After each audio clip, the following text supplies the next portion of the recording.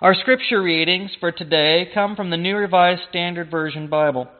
Our gospel reading for today comes from the gospel according to Luke chapter 24, verses 13 through 35.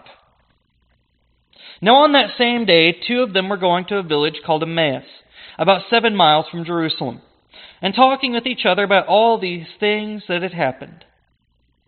While they were talking and discussing, Jesus himself came near and went with them, but their eyes were kept from recognizing him. And he said to them, "What are you discussing with each other while you walk along?" They stood still, looking sad. Then one of them, whose name was Cleopas, answered him, "Are you the only stranger in Jerusalem who does not know the things that have taken place in these days?" He asked them, "What things?"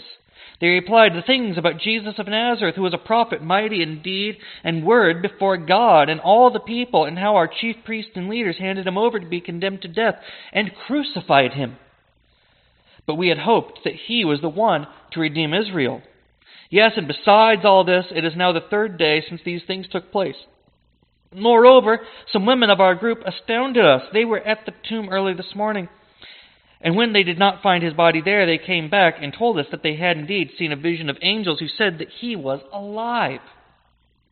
Some of those who were with us went to the tomb and found it just as the woman had said, but they did not see him." Then he said to them, "Oh, how foolish you are, and how slow of heart to believe all that the prophets have declared. Was it not necessary that the Messiah should suffer these things and then enter into his glory?" Then, beginning with Moses and all the prophets, he interpreted to them the things about himself in all the Scriptures. As they came near the village to which they were going, he walked ahead as if he were going on. But they urged him strongly, saying, "Stay with us, because it is almost evening, and the day is now nearly over." So he went in to stay with them. When he was at the table with them, he took bread, blessed it, and broke it, and gave it to them. Then their eyes were opened, and they recognized him, and he vanished from their sight. They said to each other, "Were not our hearts burning within us while he was talking to us on the road, while he was opening the Scriptures to us?" That same hour they got up and returned to Jerusalem, and they found the 11 and their companions gathered together. They were saying, "The Lord has risen indeed, and he has appeared to Simon." Then they told what had happened on the road, and how he had been made known to them in the breaking of the bread. This is the word of God for the people of God. Thanks be to God. There is always a question that comes up, and it really doesn't matter who is discussing this reading. The question comes up as to why Jesus would not have immediately made himself known. Why would he hide his identity from his followers? I think the current events may have at least given me one reason why, but I think it is a pretty good one. And it has to do with taking in new information.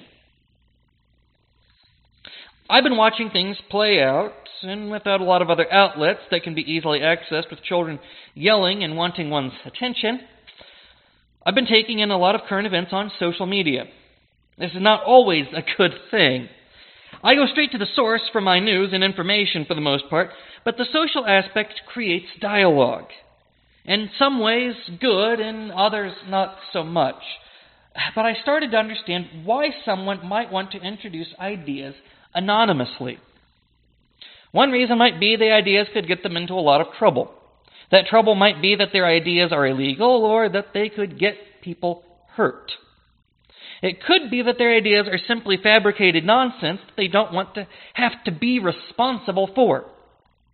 However, there's also the idea that a brand new source doesn't carry preconceived bias with it.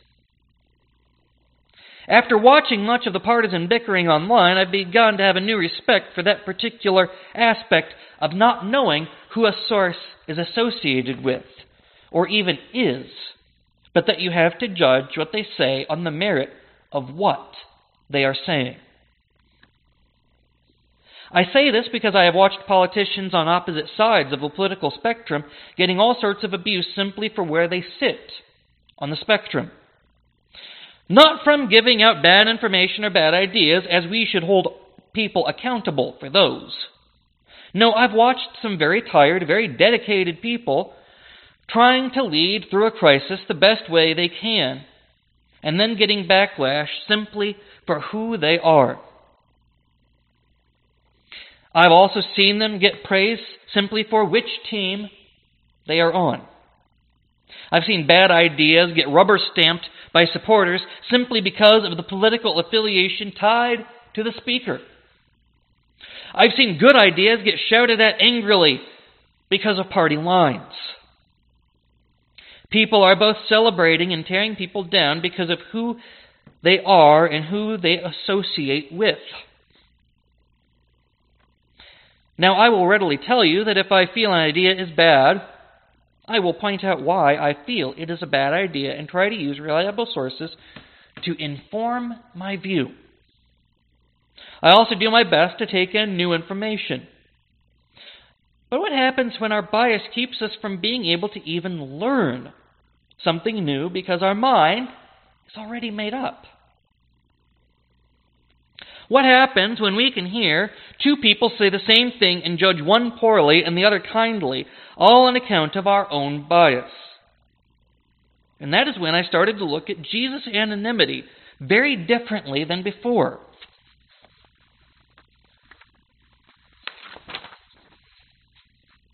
Today's reading comes from the final chapter of Luke's Gospel account. And it comes just after the account of finding the tomb empty. The two walking to Emmaus are well informed. They are already discussing all that has happened. They are approached by a stranger who wants to know what they are talking about. They don't know who they are talking to, so they speak without any preconception about what this person knows. And I think this is the key to it all. They recount what happened at the tomb, what they were told, what happened when others went to investigate. They recount the story. Then this stranger responds by teaching them, by interpreting the Scriptures. Now, we read this and know that Jesus is just telling them about himself. But what is it they hear? They hear a stranger telling them something that they want to be able to judge and process and think about. Why does this matter? Well, as I was just saying, people can handle information differently when coming from different people. Imagine that you were discussing the empty tomb and wondering what it meant when Jesus just shows up on the road. The teacher has returned. You will celebrate. You will be so excited that you might not be able to pay attention. You might also know that you'll trust anything he says at this point and might not actually absorb any of it. Why would you? He's here. He can tell you again if you forget it a dozen times.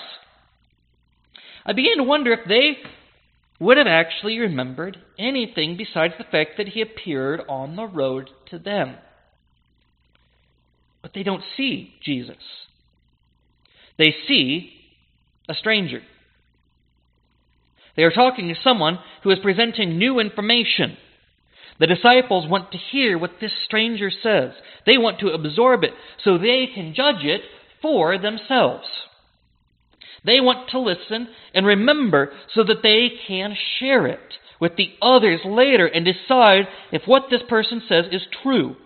They want to process new information in a productive way. So they talk until they come near the village. And Jesus still hasn't shown himself to them. I feel like this is the second part of their test. Jesus begins to just walk on ahead. He's told them what they need to know. Now he gets to see how they will respond. They respond with invitation. I imagine this is exactly what he was waiting for.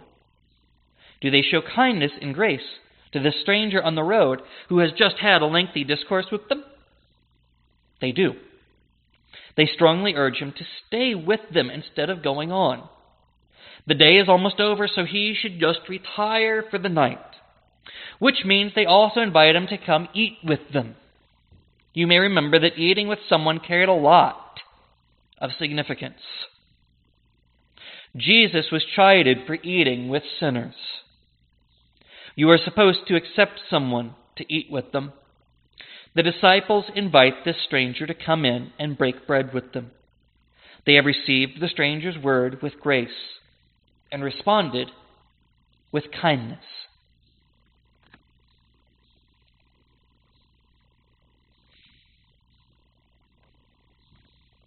It is at this point that Jesus breaks bread and reveals himself to them. And then he's gone. So they go back to the others and tell them all about what has happened.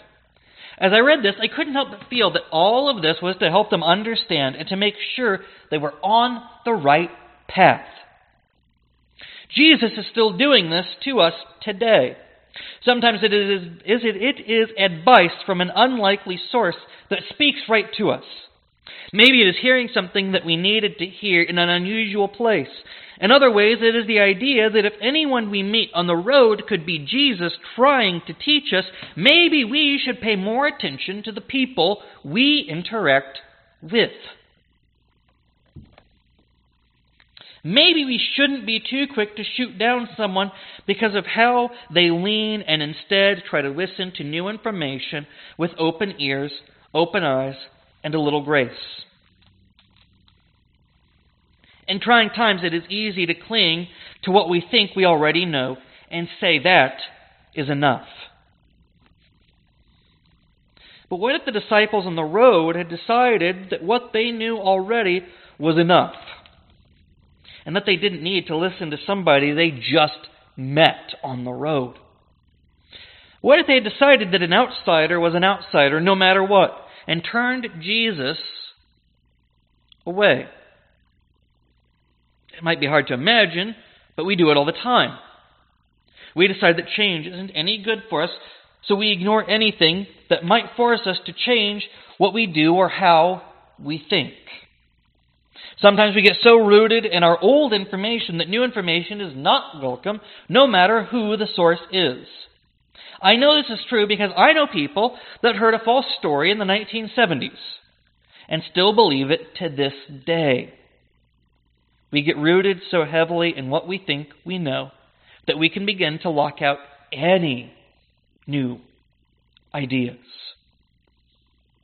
The problem we quickly get with today's scripture in mind is that we can be so set in not wanting to hear anything new that we might even lock out Christ. This is a difficult thing to navigate too. But it means that we have to use what God gave us to take in new information. Just like the disciples on the road, we need to be able to listen and process new information to discern if it is trustworthy. I feel that I need to say that we always need to discern new information, because what if the stranger on the road wasn't Jesus? What if it was a voice peddling a conspiracy theory and it offered up nothing of value? What if it was just a fear-mongering voice? Well, the good news is that by listening and processing this new information, we can hear those things. We can decide. But we need to learn to make those calls after we hear. Sometimes it will be easy, like getting bad medical advice from someone who is not a doctor.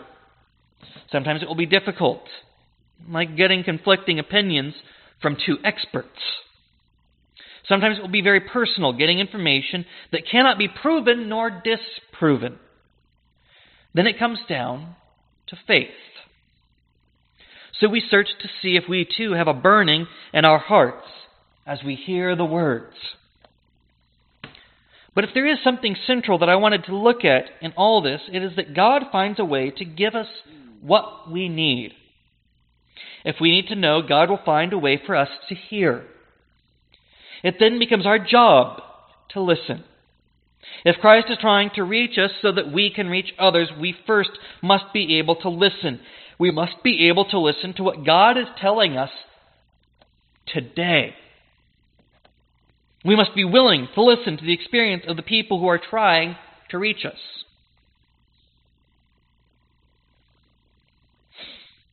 We must be willing to listen to the experience of the people we are trying to reach. If we cannot speak in a meaningful way to them, we will find that our words end up hollow. If Christ had not framed his conversation in a way that would speak to the hearts of his disciples, would they have listened on the road? So we too must understand the people we want to reach. We also must understand ourselves so that we can get past any bias we may have. We must learn to judge a situation for what it is and not through the team that we are on. We must learn to offer up our help to those in need, not just those who side with us. We must offer up wisdom that is wise to all and not just those who already agree with us. We must speak to life for all, not just life for those that already know. We must be willing to both receive new information and ready to share new information, because that is at the core of discipleship, a willingness to learn and serve. Not based on who is worthy, because Christ declared all worthy through the great love he showed on the cross.